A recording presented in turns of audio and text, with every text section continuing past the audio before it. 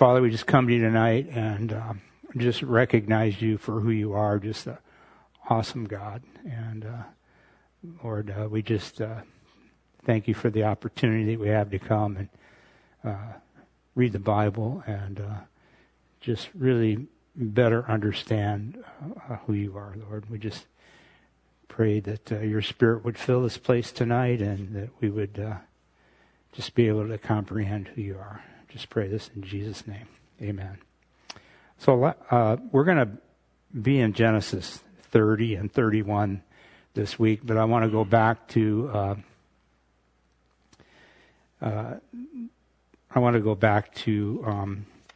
Genesis 29.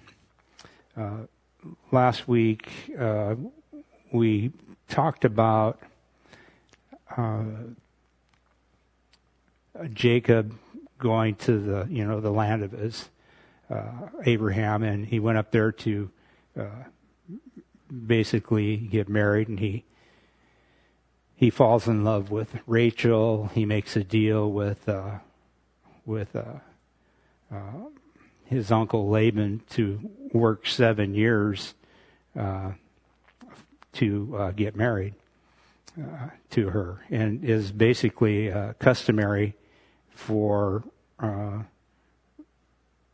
to pay a dowry. I don't know if you're familiar with that concept, where basically it's kind of like it's like a trust fund, and normally they would pay that money up front to in case the husband died or he divorced the gal, and so Jacob went in and he paid 7 years of labor, and so based on the average labor of a shepherd, and that's actually what he was,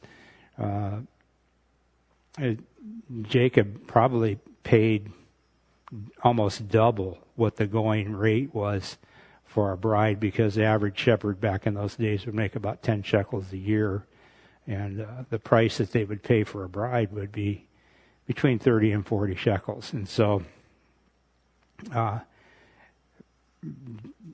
basically what had happened is Jacob had worked this 7 years thinking that he was going to get married to Rachel, but Uncle Laban switched the daughters out on the wedding night, and it's easy to see how something like that happened. They're heavily veiled, and I imagine they were a good chance they were drinking wine or something, and so the next morning,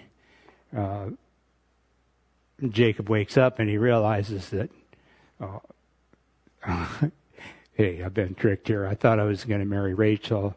I ended up marrying her older sister, Leah.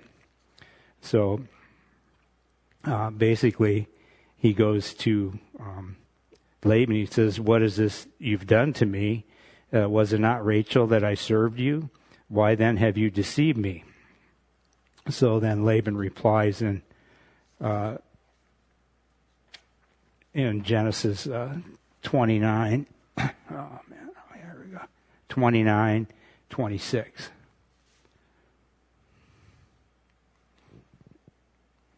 Oh, this thing. It's almost comical, the technology that I have, some of the issues that I have here.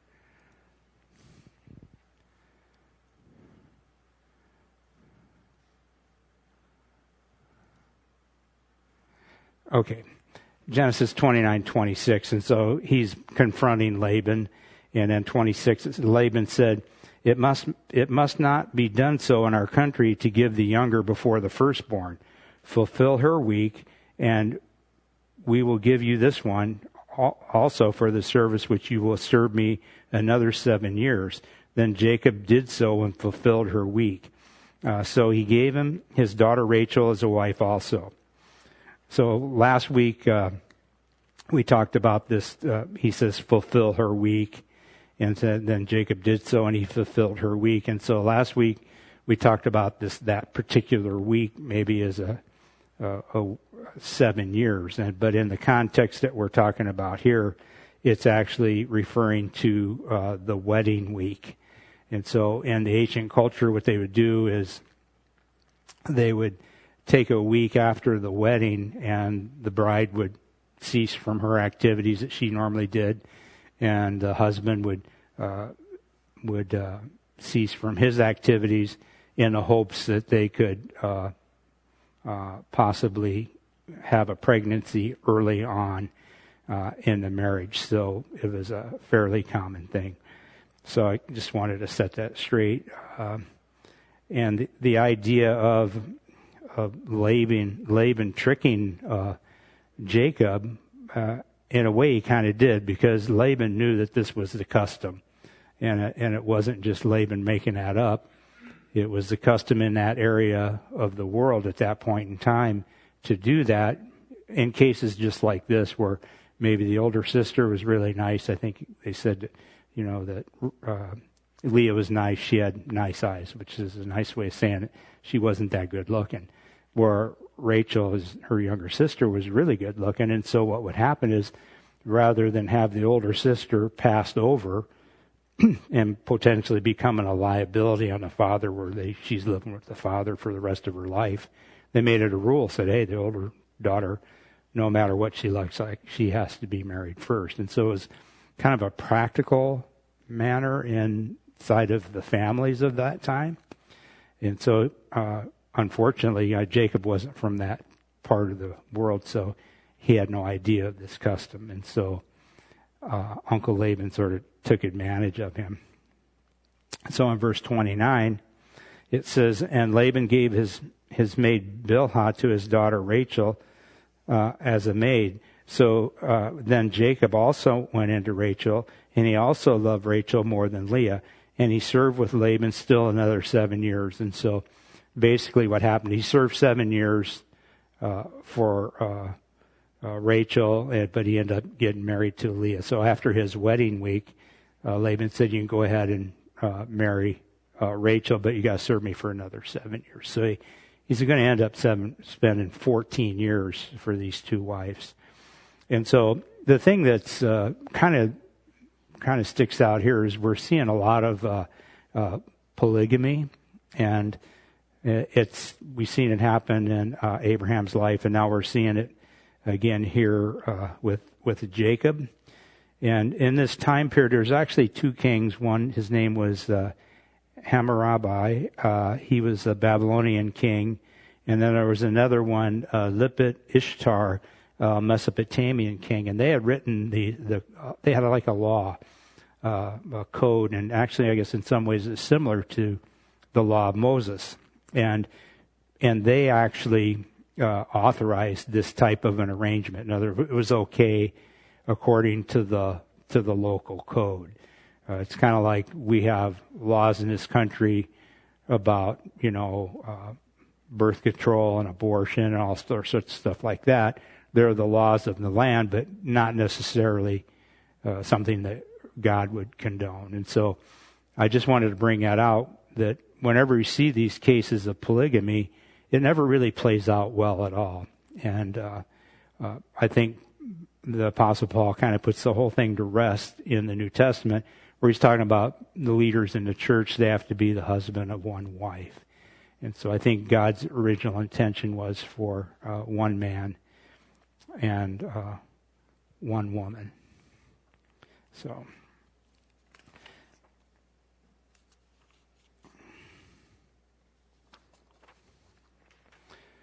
okay, so Genesis 29:31, starting at 31, it says, when the Lord saw that Leah was unloved, he opened her womb, but Rachel was barren. So Leah conceived and bore a son, and she called his name Reuben, for she said, the Lord has surely looked at my affliction. Now, therefore, my husband will love me. And she conceived again and bore a son, and said, because the Lord has heard that I am unloved, he has therefore given me this son also. And she called his name Simeon. She conceived again and bore a son, and said, now this time my husband will become attached to me, because I have borne him 3 sons. Therefore his name was called Levi. And she conceived again and bore a son, and now I will praise the Lord. Therefore she called his name Judah.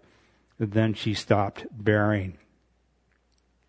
So right from the beginning, we see the effects of the two wives right off the bat, where it's pretty obvious that Leah's not feeling real good about this whole situation, just by the names that she's given to her sons. And so, I mean, she knows that Jacob loves Rachel. So Genesis 30, verse 1, it says, "Now when Rachel saw that she bore Jacob no children, Rachel envied her sister and said to Jacob, 'Give me children or else I die.' And Jacob's anger aroused against Rachel, and he said, 'Am I in the place of God, who has withheld from you the fruit of the womb?'" So Rachel's kind of jealous of her sister, and so she lashes out at Jacob, and of course, Jacob, being normal, he lashes back, right? And so here again, I think this is I wonder if that sort of tension would have been there if there had only been one wife. So she said in verse 3, so she said, "Here's my maid Bilhah, go into her, and she will bear a child on my knees, that I also may have children by her." So she can't have kids, so she's offering up her maid. And when she says, "when she shall bear a child on my knees," she's really acknowledging that she's going to treat that child as her own. It kind of reminded me of the story where my daughter delivered her own adoptive daughter, in the parking lot at Vaughn's. And so, if you can imagine the position, you're delivering a baby and you're right there, and if you're on the ground, the baby's going to pop out, it's going to land on your knees. And so she's basically saying that this son is just like my son. She's acknowledging that. It's kind of interesting, though, that Jacob and Rachel are kind of following the same path with Bilhah that Abraham and Sarah did with Hagar, and we're going to spend some time with Jacob and his family, so we're going to really get a chance to see some family drama here. So then she said, then she gave Bilhah her maid as a wife, and Jacob went into her. And Bilhah conceived and bore Jacob a son. Then Rachel said, "God has judged my case, and he has also heard my voice and given me a son." Therefore, she called his name Dan. And Rachel's maid Bilhah conceived again and bore Jacob a second son. Then Rachel said, "With great wrestlings I have wrestled with my sister, and indeed I have prevailed." So she called his name Naphtali. So, they're naming their children back then was different than right now. Like, we named our 3 daughters, they're all names started with J because it was kind of like the cool thing to do, right?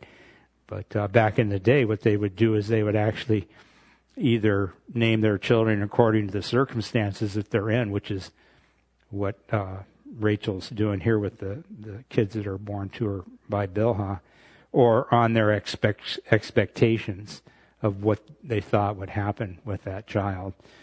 And I think it's based on the names that we're seeing here, it's pretty obvious that there was problems between the 2 wives.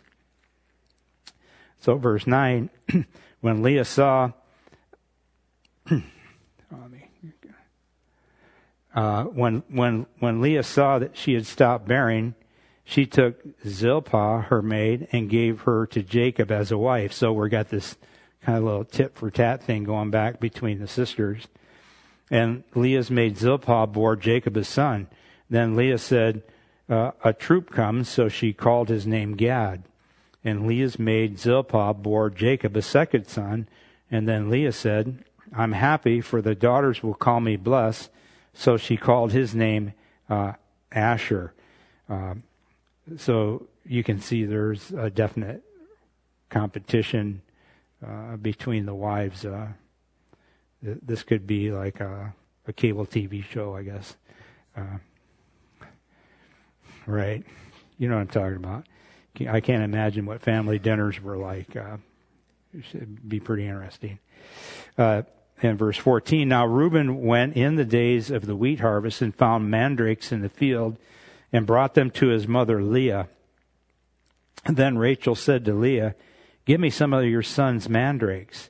So a mandrake is it's a plant. It's basically an aphrodisiac and considered to be an aid in conception. I mean, beyond the fact that you may be tempted to do it more times if it actually they thought it helped you conceive. And so, Rachel hasn't any kids of her own, so she wants some of that stuff. But she said, this is Leah. She said to her, is it a small matter that you've taken away my husband? Would you take away my son's mandrakes also? And Rachel said, therefore, he will lie with you tonight for your son's mandrakes. So she strikes a deal with her sister. And when Jacob came out of the field in the evening, Leah went out to meet them and said, you must come in to me, for I have surely hired you with my son's mandrakes. And he lay with her there. He lay with her that night. So I don't really know what to say about that. So we're just going to read on. I mean, it's just kind of a different thing. I mean, it was her husband. So, and God listened to Leah, and she conceived and bore Jacob a fifth son. And Leah said, God has given me my wages because I have given my maid to my husband. So she called his name Ishkar. Then Leah conceived again and bore Jacob a sixth son. And Leah said, God has endowed me with a good endowment. Now my husband will dwell with me because I have borne him six sons. So she called his name Zebulun. And afterwards she bore a daughter and called her name Dinah. So it's, there was obviously some, Leah was really feeling not real good about herself based on the stuff that we were reading here. But the interesting part here is the daughter Dinah was named in this whole thing. And I'm certain that there had to have been other daughters born, but Dinah is specifically mentioned here because of a tragedy, actually, that we're going to read about in chapter 34. But the main reason they didn't list daughters is because in the culture at that time, if a woman was pregnant, obviously they didn't have the technology to know if it was a boy or a girl or twins or anything before they were born. So they would gather around and they would have all the stuff to have a big party. And if a boy was born, there was a son, and they'd have a big party and everything would go off just fine. But if it was a girl, they'd go, oh, and they'd just go home. I mean, so that was just the culture at the time. So, but Dinah's in there for that reason. And when we get to chapter 34, it's like just a different kind of chapter. So, and then in verse 22, then God remembered Rachel, and God listened to her and opened her womb. And she conceived and bore a son and said, God has taken away my reproach. So she called his name Joseph and said, the Lord shall add to me another son. So Rachel she gives glory to God for the birth of Joseph. I mean, she doesn't bring up the mandrakes, that's what I'm trying to say. She realizes that it's from God. It's kind of interesting, though, because Joseph can mean one of two things. It could mean may the Lord add, or it could mean he has taken away. And if you think about Rachel's situation, either one of those names or meanings actually fit. You know, may the Lord add. In other words, may add, more kids, or he has taken away. And in her thought, maybe he's taken away the curse where I can't have kids. So either way it works. So yeah. So in verse 25, and it came to pass when Rachel had borne Joseph that Jacob said to Laban, "Send me away that I may go to my place and to my own country. Give me my wives and my children for whom I have served you, and let me go. For you know my service, which I have done for you." And Laban said to him, "Please stay, if I have found favor in your eyes. For I have learned by experience that the Lord has blessed me for your sake." Then he said, "Name your wages, and I will give it." So Jacob's gotten to a point where, he needs to break ties with Laban, to kind of strike it out on his own. And I think Laban realizes that, Jacob has been a real asset to him, and so he wants to strike a deal. Kind of makes sense, because Uncle Laban he's certainly a businessman. And so in verse 29, so Jacob said to him, "You know how I've served you, and how your livestock has been with me. For what you had before I came was little, and has increased to a great amount. And the Lord has blessed you since my coming. And now, when shall I provide for my own house?" So Jacob's just kind of reminding him, when I came here, you had like this much. And now that I've been here and working for you, you got this kind of stuff. And, I've got this family here, and I need to provide for my own family. And so he basically attended to Laban's flocks and made Laban rich, and he needs to take care of his own family. And just to give you a rundown, we've been talking about the little competition between their wives and their maids and stuff. But at this point, about 6 years has passed by, okay? But in that time frame, Reuben, Simeon, Levi, Judah, Dan, Naphtali, Gad, Asher, Issachar, Zebulun, Joseph, and Dinah, plus probably other sisters that we don't know about. So he's kind of getting a big family going here. And because of all these different women, he's got a lot of kids in a real short period of time. So, I can feel the pressure right now myself, just thinking about it. So he had a lot of people to take care of. So it's, hey, we got to do something here. So verse 31, so he said, this is Laban, "What shall I give you?" It's kind of interesting, Jacob's answer. "You shall not give me anything." When I read that, it kind of reminded me of, when Abraham was there after he had went out and rescued Lot, and they'd come back, and, there's the king of Sodom was there. King of Sodom was trying to give him all the stuff, and Abraham said, "I don't want your stuff," And so he says, "You shall not give me anything. If you will do this thing for me, I will feed and keep your flocks. Let me pass through all your flock today, removing from there all the speckled and spotted sheep, and all the brown ones among the lambs, and the spotted and speckled among the goats, and these shall be my wages. So my righteousness will answer for me in time to come." Okay? He says, my trustworthiness or whatever is going to answer for me in the time to come. In other words, you're going to see this come true. When the subject of my wages comes before you, every one that is not speckled and spotted among the goats and brown among the lambs will be considered stolen if it is with me. So what he's basically saying there is, Jacob says, I want all of the off-color livestock as payment for tending to your flocks. Okay?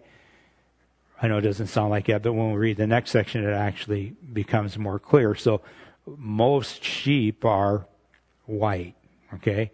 So he's saying, and so you're going to see how Laban responds. Yeah, I'll take that deal. But there are these, different ones that would get born because, recessive genes or whatever. Sometimes a sheep would have a spot on it or a stripe, so it wouldn't be viewed as a perfect, white lamb or whatever. And most of the goats were black. And so they were solid black. And so he's basically saying anything that doesn't fall into those two categories, those are the ones that I want to take as my payment for working for you. And so verse 34, and Laban said,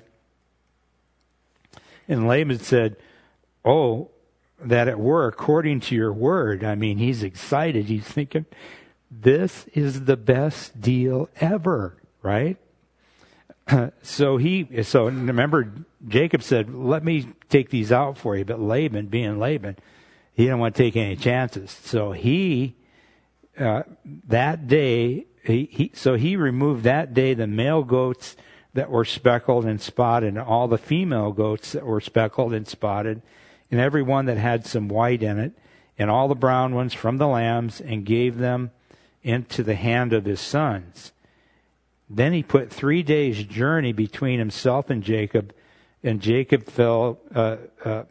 the rest of Laban's flock. So Laban goes in and says, okay, that you want to do, I'm going to clean all of these out, because he's going to take them all out. He puts them off 3 days away, so they go like 60 miles away.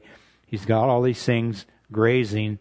So what happened is, the deal is that all the off-color livestock were going to be removed and taken about 60 miles away. Jacob is starting with 0, okay, from this day forward. And that's the deal that Jacob wanted. He's saying, remember he said, so my righteousness will prove out. He says, so that's the deal. All right?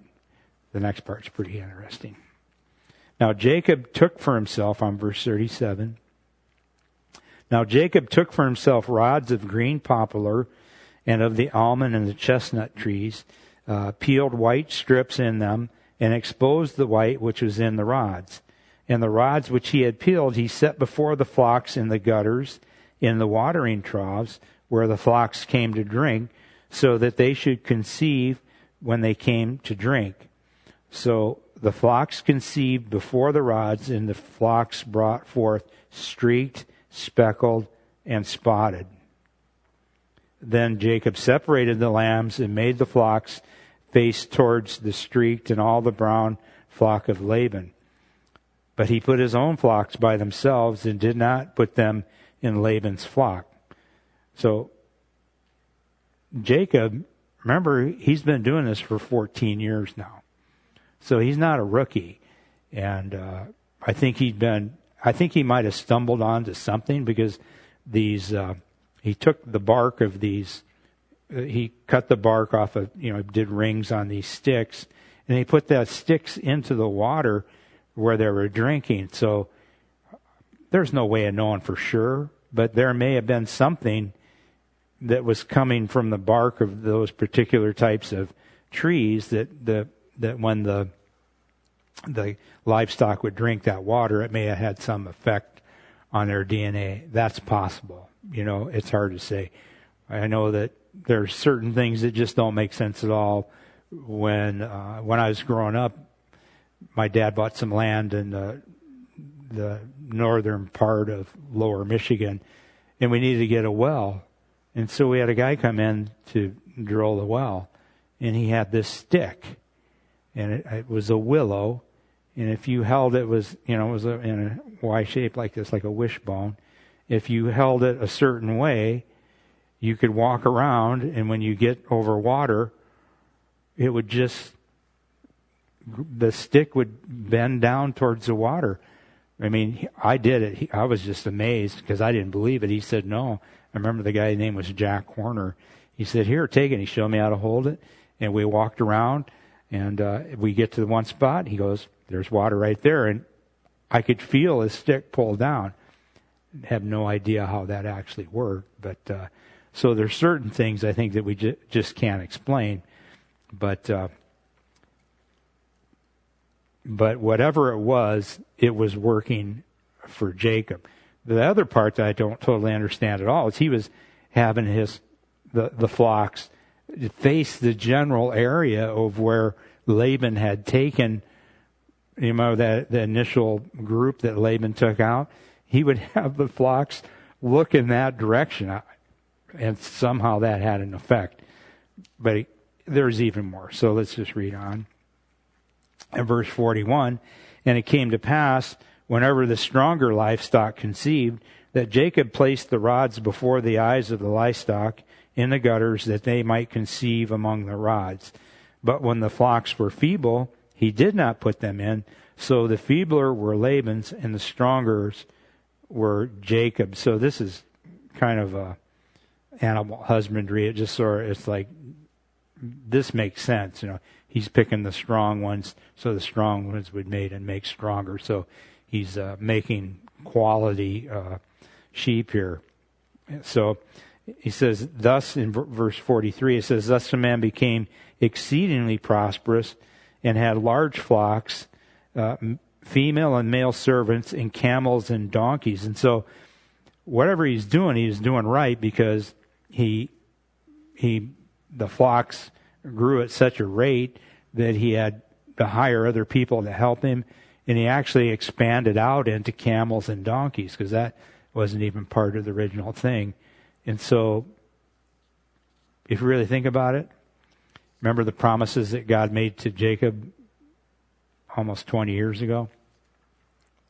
I think they're coming true right now. So God's blessing Jacob. So in chapter 31, verse 1, it says, now Jacob heard the words of Laban's son, saying, Jacob has taken away all that is our father's, and from what was our father's he has acquired all this wealth. And Jacob saw the countenance of Laban, and indeed it was not favorable toward him as before. Then the Lord said to Jacob, return to the land of your fathers and to your family, and I will be with you. So it's not hard to imagine, Jacob's being just wildly successful. And so Laban's sons are kind of jealous and are talking about Jacob, they're kind of gossiping about him. And Laban's not buddy-buddy with him no more because Jacob's not making him a lot of money. So it's the relationship between Jacob and his father-in-law has changed. Oh, I forgot to switch the slide here.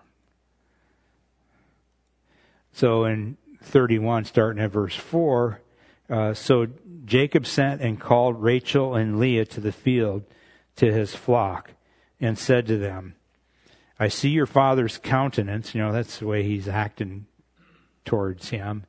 It is not favorable towards me as before, but the God of my father has been with me. Oh, so now Jacob is starting to realize, that God is behind this, that God had made these promises. It's kind of like another revelation moment where he woke up from the dream where the angel with the Lord was above it, and they're going back and forth, and he said, "Oh, God was in this place, and I didn't even know it." Right? I think it's another one of kind of those moments. So in verse 6, he said, that with all my might I have served your father. He's talking to his wives here. Yet your father has deceived me and changed my wages 10 times.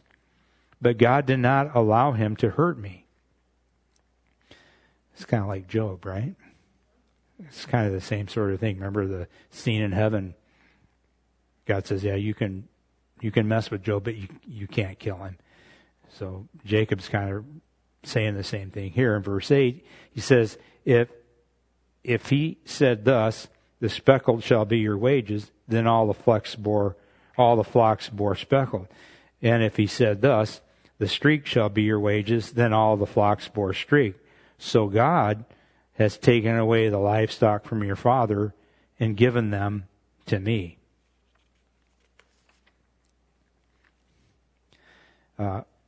Verse 10 says, and it happened at the time when the flocks conceived that I lifted my eyes and saw in a dream, and behold, the rams which leaped from the flocks were streaked, speckled, and gray spotted.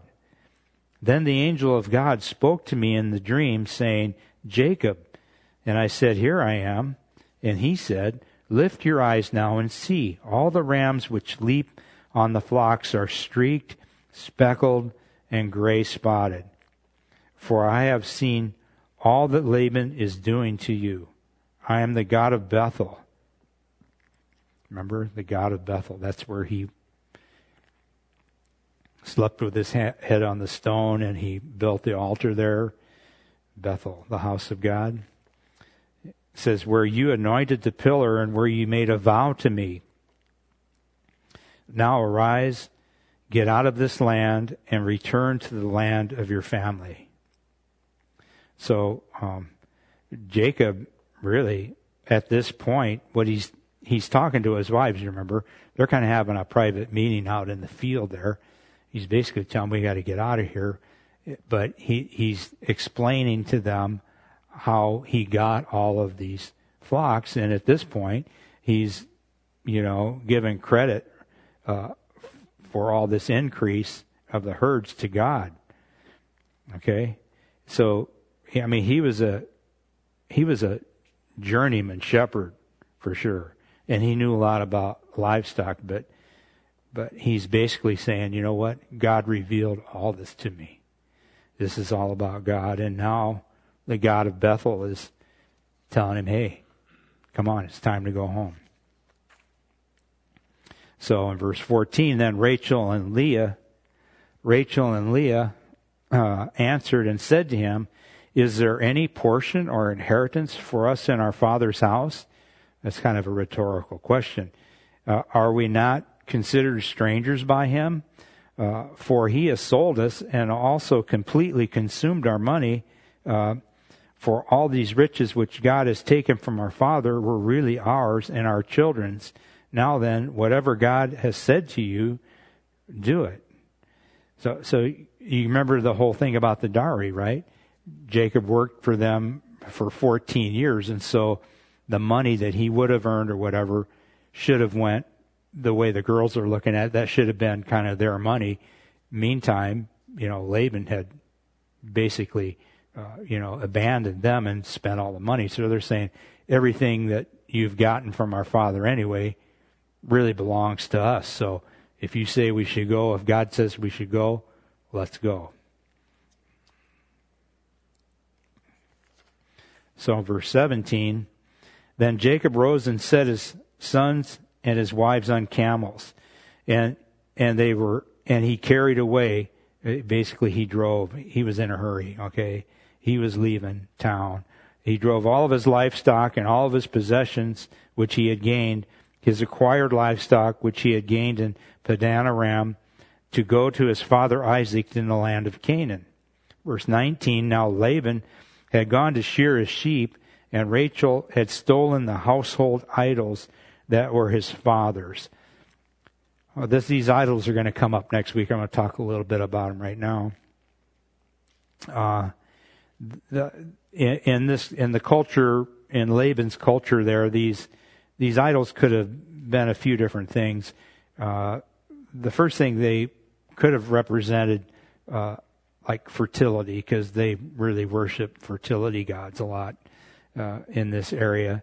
And so another way that they were used also is that whoever was in possession of these family idols was kind of the one that owned the blessing. And so whatever belonged to Laban at his death, whoever had possession of these idols would also be the main heir of his estate. I'm kind of leaning towards that one, but there's, when I read out, there's several. The other one is, Rachel may have watched Laban worshiped these idols her whole life. So she may be standing there kind of with her feet in two different worlds. You know what I mean? She knows about the God of Abraham, Isaac, and Jacob, but she also knows about these little gods that were from Laban. So there's hard to say what her motive was. And so it says in verse 20, and Jacob stole away, unknown to Laban the Syrian, in that he did not tell him he intended to flee. So he fled with all he had. He arose and crossed the river and headed toward the mountains of Gilead. So he's basically leaving town. He's not telling Uncle Laban. And I think rightfully so. I think if we kind of start to understand what kind of a guy Laban is, I don't think Laban would have been like, oh yeah, good luck, son. No, I think because he's leaving with all these flocks that obviously Laban's son thinks belong to him. So I think there would have been a problem. So he's off shearing his sheep someplace else, and Jacob leaves town. So Jacob's been gone for 20 years now, right? He's been gone for 20 years. If you remember when he left, that first night when he was in Bethel, basically probably his first night away from home. Remember, he was kind of in the tent, mama's boy. You know what I mean? Wasn't really a man of the field or anything like that. Remember, his brother was the man of the field. 20 years later, though, now he's an experienced shepherd. He spent all that time in the field tending to these flocks and everything. So his life is completely changed. He's sort of graduated from Laban's school of life. And the thing of it is when he left, he was a deceiver, and he's returning as one who's been deceived many times by his uncle. Okay, so remember, whatever a man sows, that so shall he also reap, right? And so that is kind of played out in the life of Jacob. So he's pretty much a changed man.